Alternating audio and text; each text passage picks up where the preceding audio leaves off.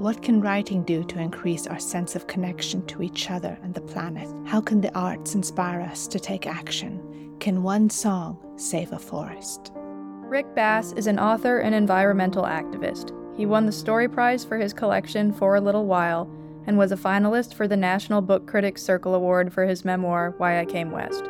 His work has appeared in, notably, The New Yorker, The Atlantic, Esquire, and the Paris Review. He has been awarded multiple O. Henry Awards, Pushcart Prizes, National Endowment for the Arts Fellowships, and Guggenheim Fellowships. He is a founding board member of the Yak Valley Forest Council and also serves on the board of Save the Yellowstone Grizzly.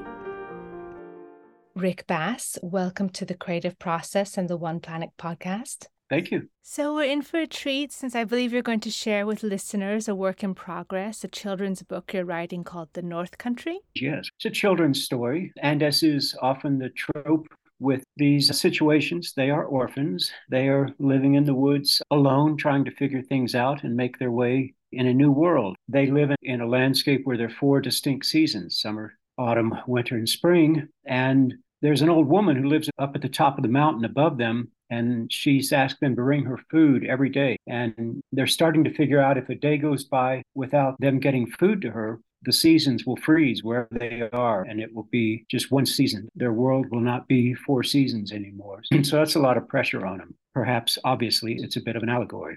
The river that ran through the aspen and cottonwood grove beside our cabin froze each winter. I know such things seem impossible now, but this did happen. In the days after Christmas, we would make piles of branches and dead limbs at regular intervals along the river before lighting them at night and skating on the frozen river on skates fashioned from the curved rib bones of deer, each skate possessing a pair of ribs. The burning brush piles illuminated the river with a soft glow, as might street lights in London or Paris. And the waning of the firelight made it look like the river was moving again. Not that spring had returned, but that instead the river had been transformed to a tongue of liquid, flickering fire, but cold fire, incapable of warming us, that we were on our own, could now only warm ourselves through our own exertions, that there were no more gifts. We skated in graceful ovals and figure eights. We wore our warm beaver hats and leaned forward with our hands tucked behind our backs,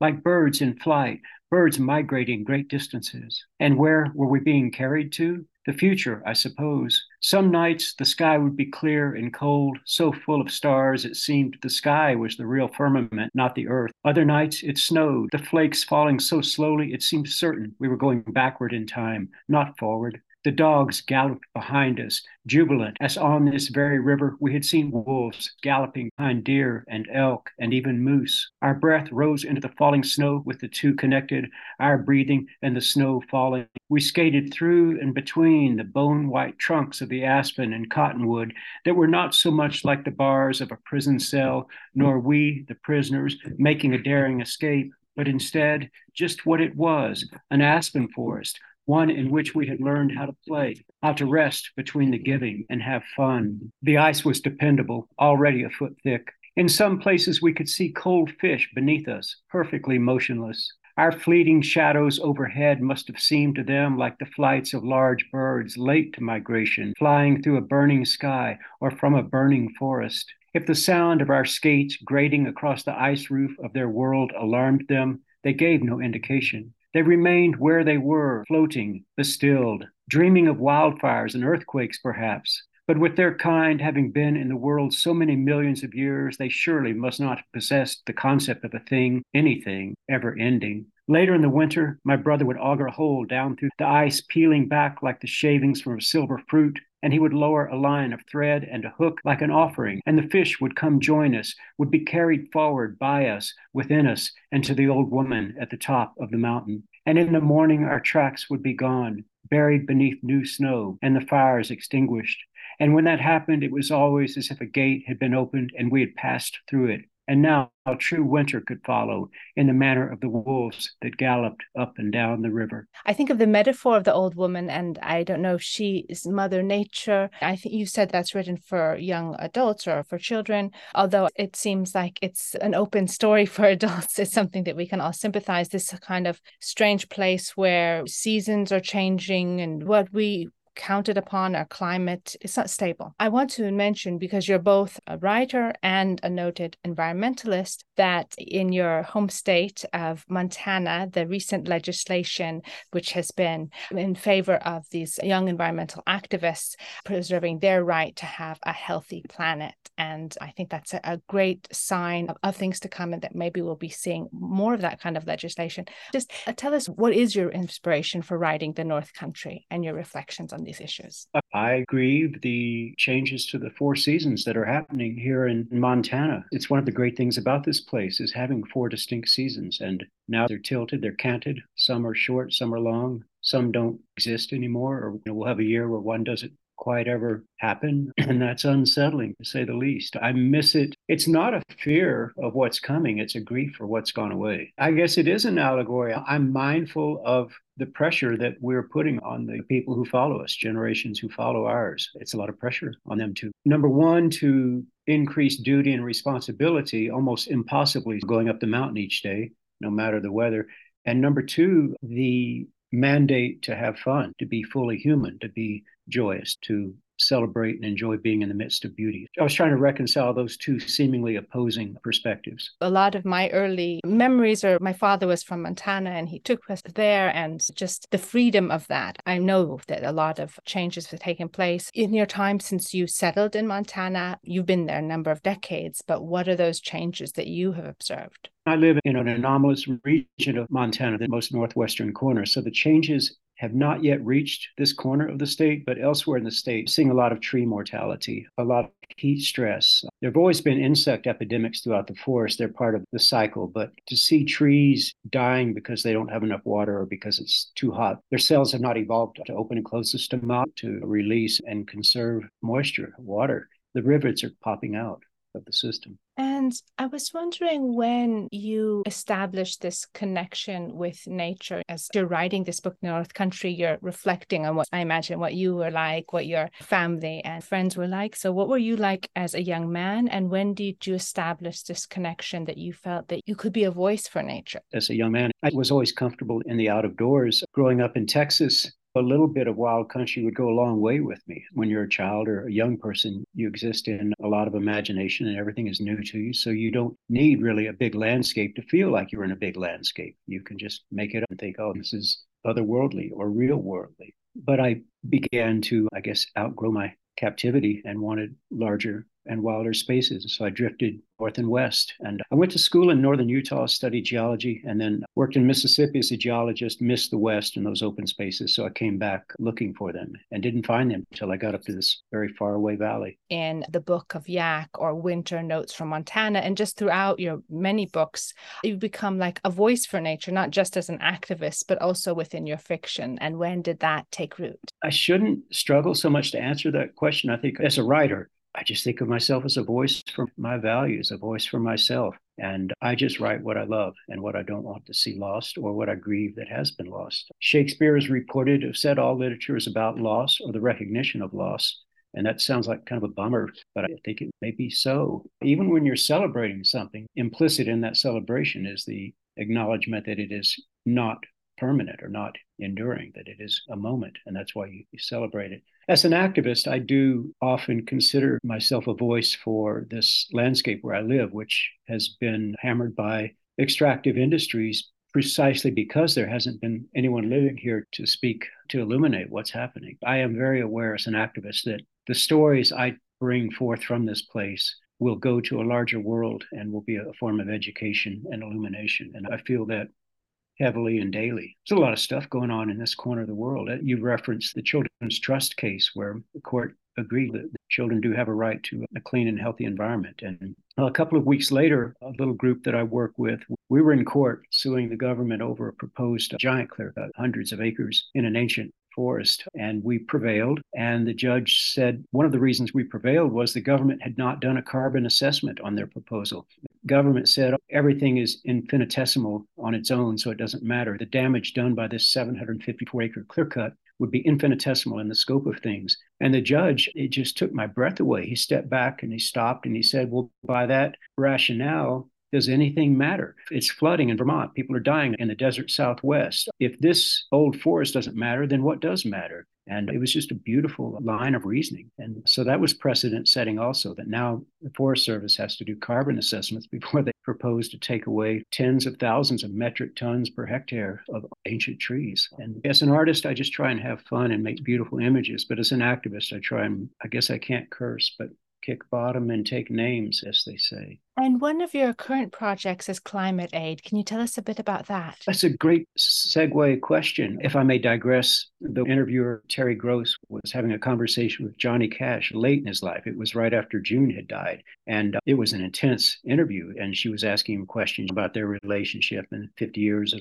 this and that. And he just went down into this deep, deep introspective place. And it was intense just for the audience listening. And he didn't know who Terry Gross was from Boo. And she was asking these great questions, each one more and more complicated. At the end of the interview, the little music comes on that says it's the end of the hour and have to wind things up. And you could hear Terry Gross accelerating into that outro. And thank you very much, Mr. Cash. It's been a real honor to have you, something like that. And instead of him saying, thank you, it's been a great pleasure, he was still down in that trance of where he'd gone in her questions. And he stopped and he said, well, I enjoyed it too, a great deal. And I was not prepared to think and talk about some of the things that we experienced today. But I just have to say, you're really good at what you do. And it was the first time he'd ever considered who she was and what she did. So all that to say, I feel like saying, wow, you're really good at what you do. That was a great segue to climate aid. So as an activist, it is a military campaign. It is a battle, it is a war. You use all of these violent terms and images of resistance and of conflict, because it is conflict. And I went into this old forest that we were seeking to defend and did successfully defend for now, called Black Ram. And every kind of tree that's found in this ecosystem up here is in there. And every tree, every species has ancient representatives there. There are young trees there also where giants have fallen through the canopy and then the new young ones rush up in that slash of sunlight, almost like a note of music. The Forest Service had already spray painted the trees they were going to cut. It was garish. It was orange and blue, 20 and 30-foot stripes on the trunks of these 600, 700, 800-year-old trees. It was just vandalism. And I usually get really, really angry in those situations. And that doesn't always help. It doesn't always work. And it's not sustainable. It's toxic. And I just got so tired. I just lay down on this incredibly soft, spongy forest floor, just bejeweled with emerald moss on these old rotting carcasses of the giants that had fallen. And then the new giants had grown up out of them. And just this museum of timelessness. And I don't know how long I slept, maybe a minute, maybe 5 minutes, 15. I don't know, but I woke up. I wasn't angry. And I walked out. The Forest Service had already built a road to the edge of the old forest. It's gaping clear cut at the edge of it. And you could see the heat vapors coming up out of the clear cut and the brilliance of this white light. And it was really cool and beautiful gold diffuse light in the old forest. And I thought, let's make a guitar out of a piece of one of these giant spruces that they've knocked over building this road. I met a friend earlier that week who had showed me this incredible guitar made by a master luthier here in Bozeman named Kevin Kopp. And it was just that memory of that instrument was still in my subconscious. And I thought, okay, Kopp makes his guitars out of tight grained old spruce. I'll bring him a piece of spruce from this carnage at the edge of the old forest. And that's what I did. I went back with my chainsaw and cut out a length of it, wheelbarrowed it out, drove it to Kevin, kept watering it on the drive there, 425-mile drive, watering it like a baptism to keep it from checking and splitting, and strapped it in tight with a seat belt. And a year later, he made this guitar, and it's just this exquisite instrument. It's like a Stradivarius. He is the best at what he does. And the sounds from that guitar are so otherworldly. It's what he calls a fast attack, but a slow decay. The sound just bounces right out, but then it's just so rich, even from the beginning, without having had the experience of opening up through decades or centuries of musicians playing it. It was ready made. It's a little undersized guitar, about 7/8 size, Nick Lucas style, but it has a really large sound hole. She can handle anything anyone throws at her, whether it's delicate or big sound. So it's just a great joy to be passing her around to musicians and asking them to play a song of resistance or celebration. And that's what we're going to do at Climate Aid. We're going to have it be an annual event like Farm Aid, not a totally original model. And we want it to be big. We want it to be Woodstock and its pivot point, the way the Children's Trust court case was pivotal, the way this Black Ram court case we had and won was pivotal. We want Climate Aid to be a celebration, and this one guitar exploring the question, can one tree save a forest? Can one song save a forest? And we think the answer is yes. We believe it will be. What we want to do with the forest that the guitar came from is establish it as a climate refuge, a place dedicated to storing as much carbon in long-term safekeeping as possible. We want the climate refuge to be really big. We want it to store a ton of carbon. We want it to be a focal point for increased scientific and artistic inquiry. We've brought in the world's leading climate scientists, and they've analyzed it, and they're proposing studies that should happen there. We brought in our country's leading artists, and they have experienced it and responded to it in their own way. The poet laureate, Ada Limon, has been in and wrote a beautiful poem that went live yesterday in the Atlantic. You can find it there. And the poet laureate of Mississippi, Beth Ann Finley, came and wrote an incredible poem. We've had performance artists come and play music in the forest. So we want to establish the nation's first climate refuge. There is no such designation. We want it to be in Black Ram, this forest that almost got erased, a forest that was 1,000 years old and almost went away, but we're getting a second chance. We saved it. Now we want to preserve it for another 1,000 years to study it. But we don't want to stop there. We want the government to establish a series of climate refuges all along the northern tier of the United States, what we think of as a necklace of green, a curtain of green, and from there to go around the globe, across Northern Europe and Northern Asia, and then back around to Alaska. The amount of carbon that can be kept safely sequestered there is extraordinary. The numbers are almost unbelievable. Yeah, and the sense of well-being as well, not just the carbon it sucks in, but the oxygen. And I know Ada Limon, she's been on our show, and I know her nature poetry and all her poetry, but it is particularly powerful. I want to say, I was writing down some things you were saying, because this is what you do in your writing, and even as you're speaking impromptu. This is a museum of timelessness, and we forget about it because it's an ancient forest, but that's our heritage. You can't get back those ancient forests, or how many thousands of years to get back that ancient growth, and it's not the same. And the things that one could experience more easily in our childhoods, it's becoming more and more difficult when we see events like Black Summer and, say, in Australia and, of course, in America. I was wondering, how do you reconcile? On the one hand, I see it in your writing, I hear it. There is a beautiful romanticism. It's really linked to what I've always felt were some of the core values of America. You know, the frontier, it's written into so many of the icons, and I believe the values of America. And then the other hand, what is often romanticizes this consumerism and capitalism.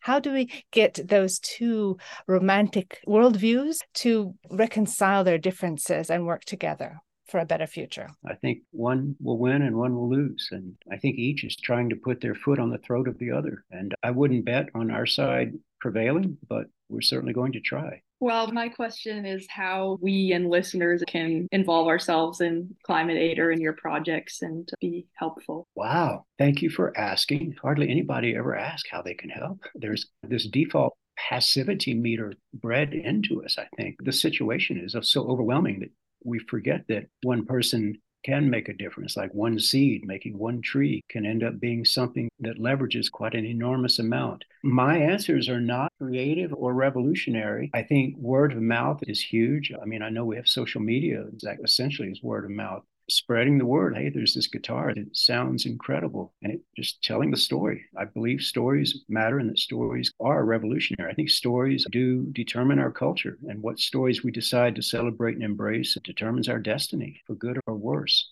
I think this is a good one. So yeah, tell the story and of course vote, which those aren't really original answers, but I'm banking on it working. If it doesn't, sue me. I think the way that you told the story of the climate aid and the guitar and how it originated, you were speaking as if you were writing almost. It sounded beautiful. And that draws me to the topic of your style of writing, your use of the senses and intense specificity to draw readers into the dream. And you've always told students meaning comes in through the details. Can you talk a little about your style and how you approach a story? Yeah, I've had the good fortune of reading a number of your stories, and I will respond to yours as I do to mine. You know, be specific, show, don't tell. And it comes back to the five senses. If it's something we can touch, taste, scent, see, hear, then we're going to engage more deeply in the dream. And if it's an abstraction like beautiful or terrible, that's a kind of shorthand. And we lose a little bit of our connection with the reader every time we use an abstraction, because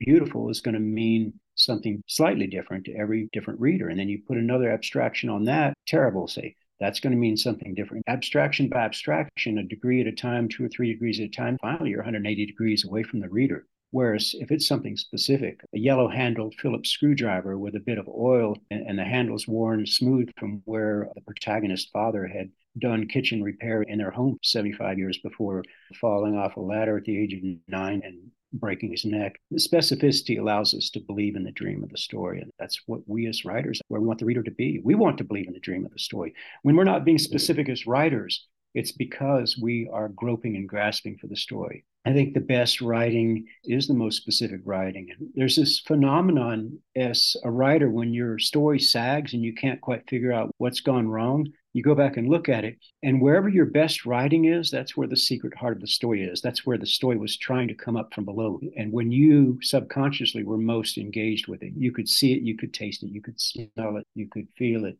you could hear it. William Carlos Williams said, "No ideas but in things." He said in 5 words what I just spent 5 minutes blathering about. No ideas but in things. Yeah, don't tell me what something is, show it to me. The meaning and the idea is in the image or in the sound or in the taste, whatever. You said earlier that telling stories is part of spreading the word about climate activism and that the stories we tell do matter. What do you think is the value of written stories or written fiction in an increasingly digitalized world, shorter attention span, people not being as much of readers as they used to be? What is the value of stories or of books that we should try to hold on to as times change? It's a form of art, and so it's important. The fact that it has been subsumed by other media is neither good or bad, tragic or otherwise. It simply is. But if you're good at it, and it's the art form that you have chosen or that has chosen you, then I think everything in the world is meant to do what it's meant to do.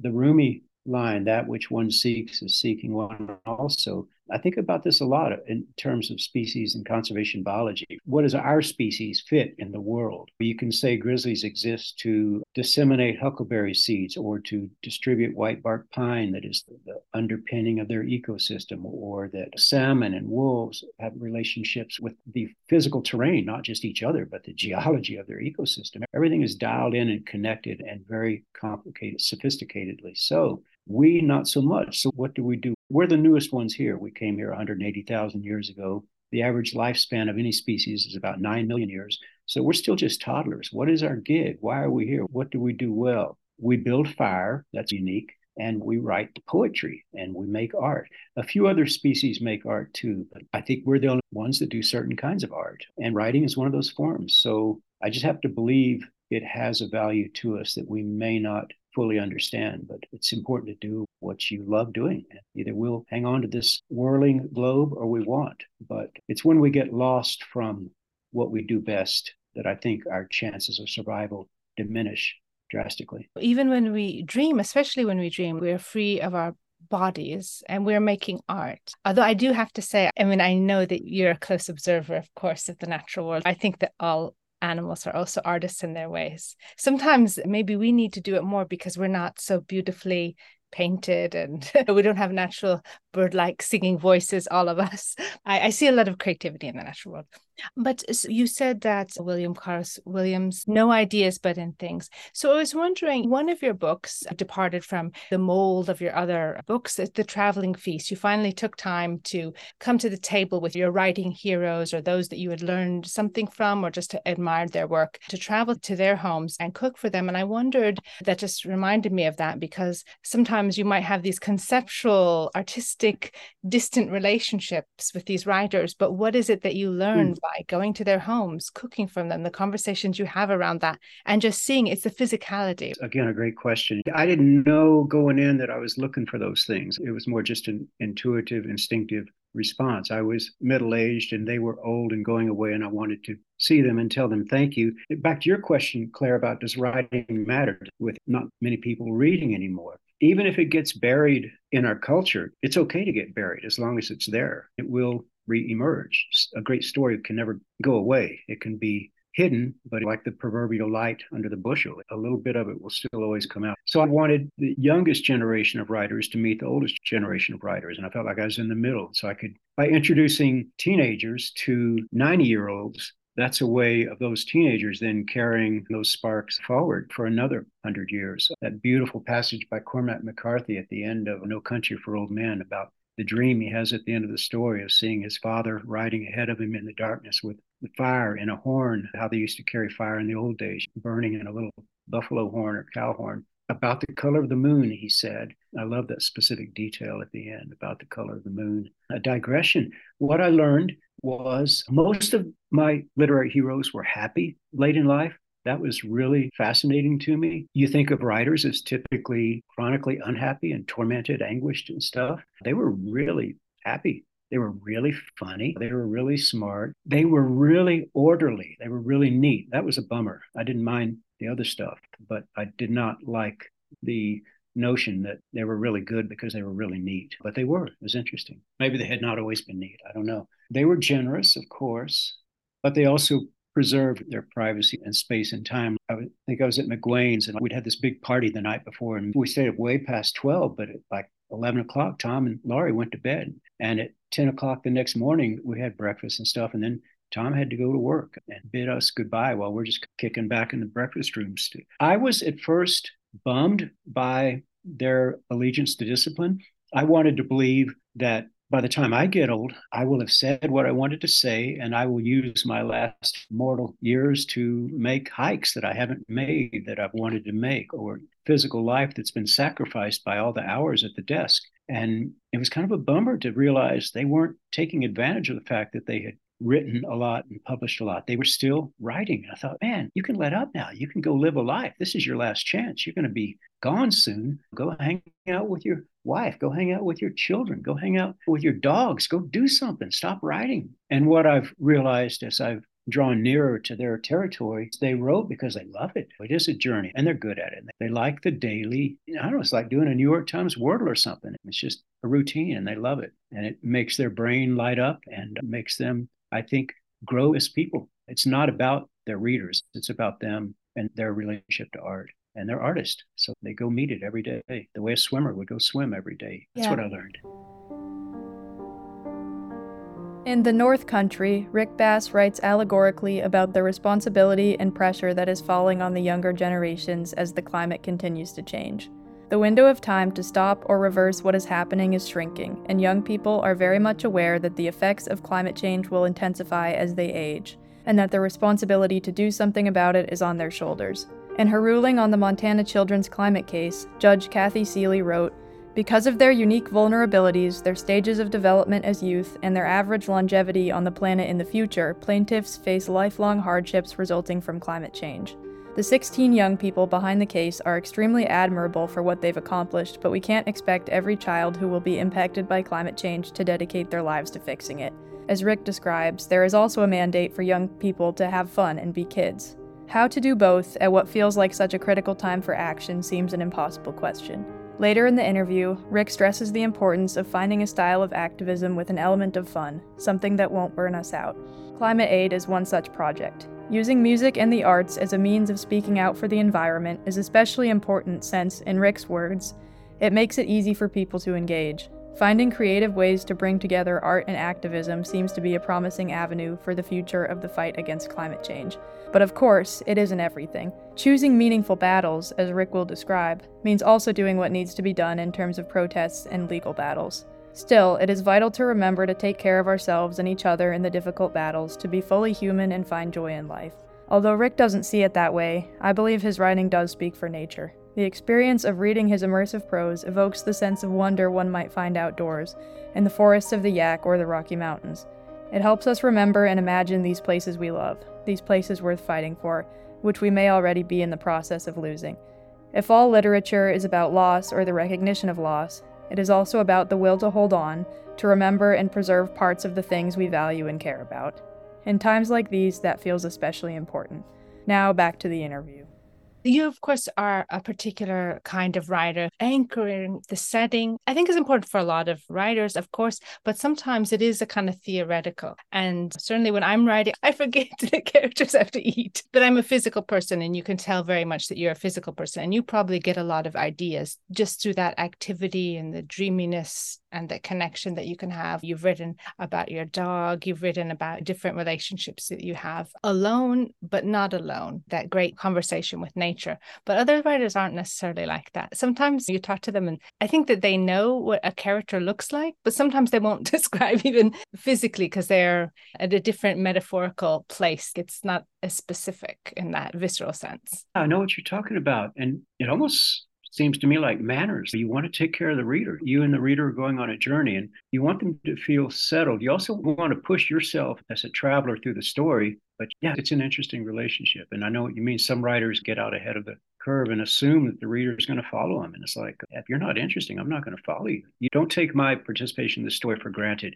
That's how I feel as a reader. I don't want to be spoon fed, but also don't forget that I'm here. Yeah, give me something good. I've definitely found myself reading some of the more psychological or metaphysical stuff and found myself lost. And so I was going to ask, you were talking about how some of the writers you visited along the traveling feast just kept writing. They're artists for life and they felt like they needed to do it because it's what they do. I was wondering how you became an artist from being a petroleum geologist. I am curious. What drew you to art? What made you realize you could do it? It's such a strange idea that one should become a writer based on having read something. You would think when you read a book that you love, it would just make you want to read more books to repeat the sensation. But so many writers come to writing by having read something that makes them want to write. It just doesn't make sense to me. But that's how it was for me. I read a novella by Jim Harrison called Legends of the Fall. And the specific imagery of it, as well as the larger story, really struck me. He covered 100 years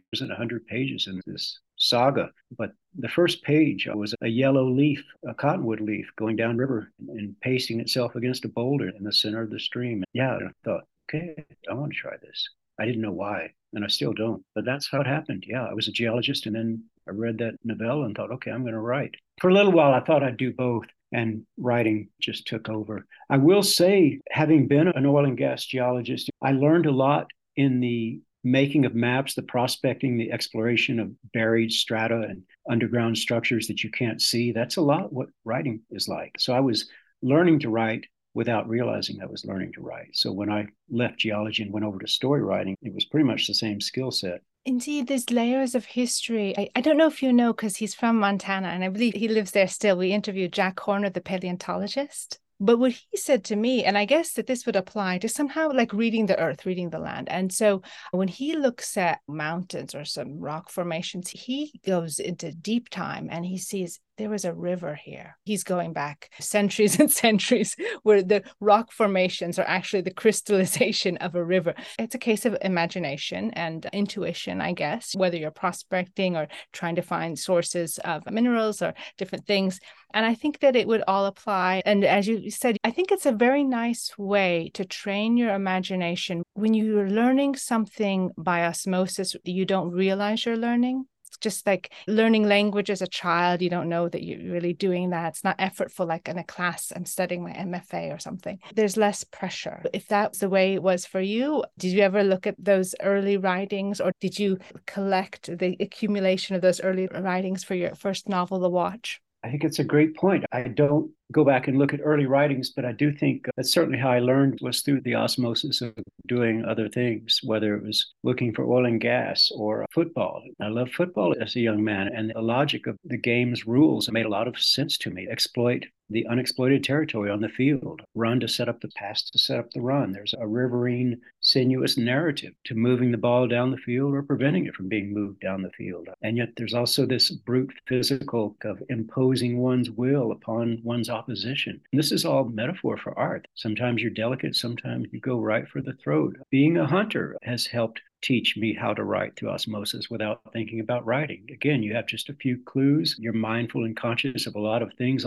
not to do, which is how it is in writing. Like, don't go in with the wind at your back, or they'll smell you coming. Don't do this, don't do that. It's kind of like writing. Don't use adverbs. Don't tell. A lot of negative situational awarenesses. Yeah, maybe anything you learn can help you be a writer when you switch over to it, as long as you know that thing. that other thing and know it well. I think there's so many beautiful rhythms in nature. And I'm not a hunter, but I was around a bit of that, as I said, in my childhood when my dad would take me to Montana. So I have some experiences. Of course, animals, like if you watch an eagle, when they have its prey, they're not warning it. The camera can't even follow it. It's just so immediate. I think that those kind of rhythms are something we don't need to explain too much in fiction. The reader is quite smart and intuitive if we allow their imagination to do heavy lifting for us. I like that when it happens. Yes. In your family, whether they were writers or oral storytellers, who were some of the storytellers you might have grew up around that has strong voices in that sense, an air for the dramatic? My dad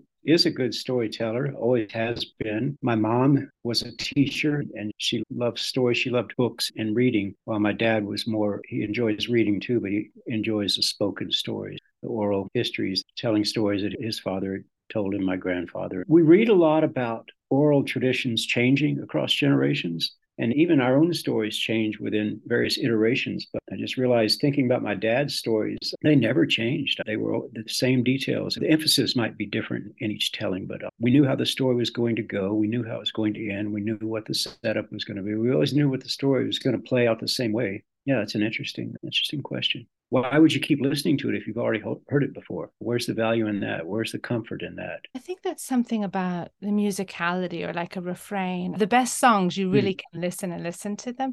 And the best storytellers, they can read you a telephone directory.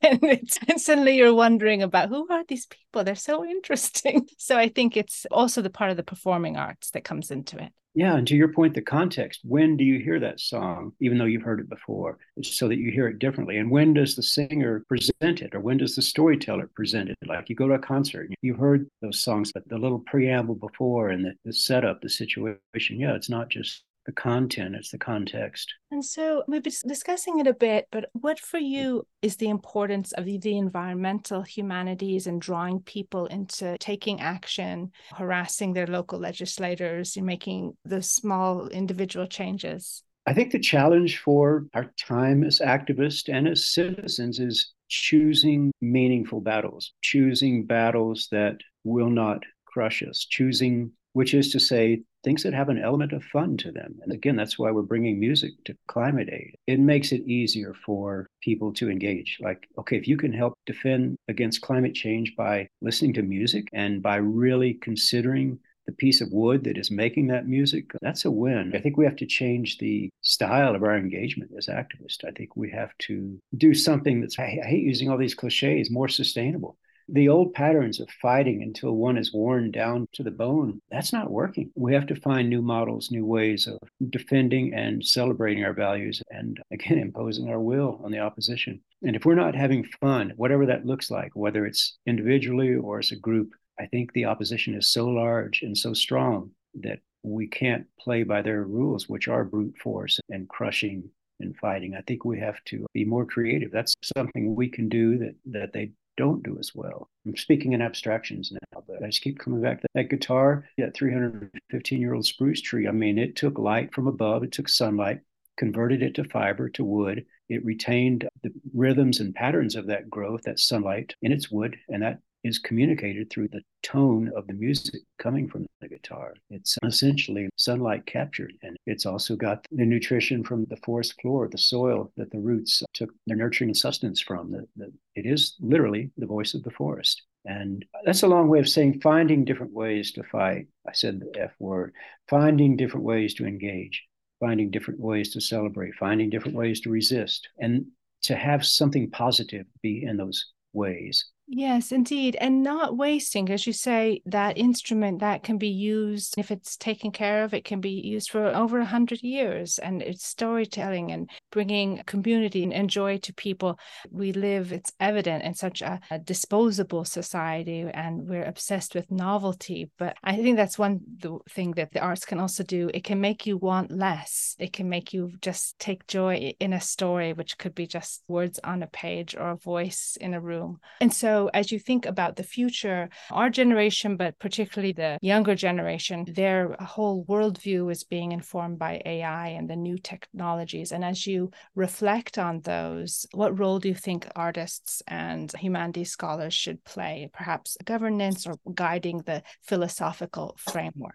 I do feel like it's in this chaos, in this crisis, in this fragmentation, there is opportunity. And I do think that artists are in a position to lead where previously they have not been. And I think it's for those reasons that you mentioned, when humanity has been benumbed, desensitized from so much external advertising stimuli, people are hungry for something real, something not artificial, for a natural intelligence rather than artificial intelligence. And that is, to my thinking, one that is more inclusive of other forms of intelligence, not just humans, but that of the natural world, the intelligence of animals, the intelligence of geology, the intelligence of fully formed ecosystems and functions. I think we're hungry for, as we lose our humanity, as we sense and see it becoming not just marginalized, but again, desensitized, I think we're really hungry for stories about what it's like to touch, taste, scent, smell, see, hear. It's that simple. That's what artists do. That's what we're best at, is conveying those five senses. And I think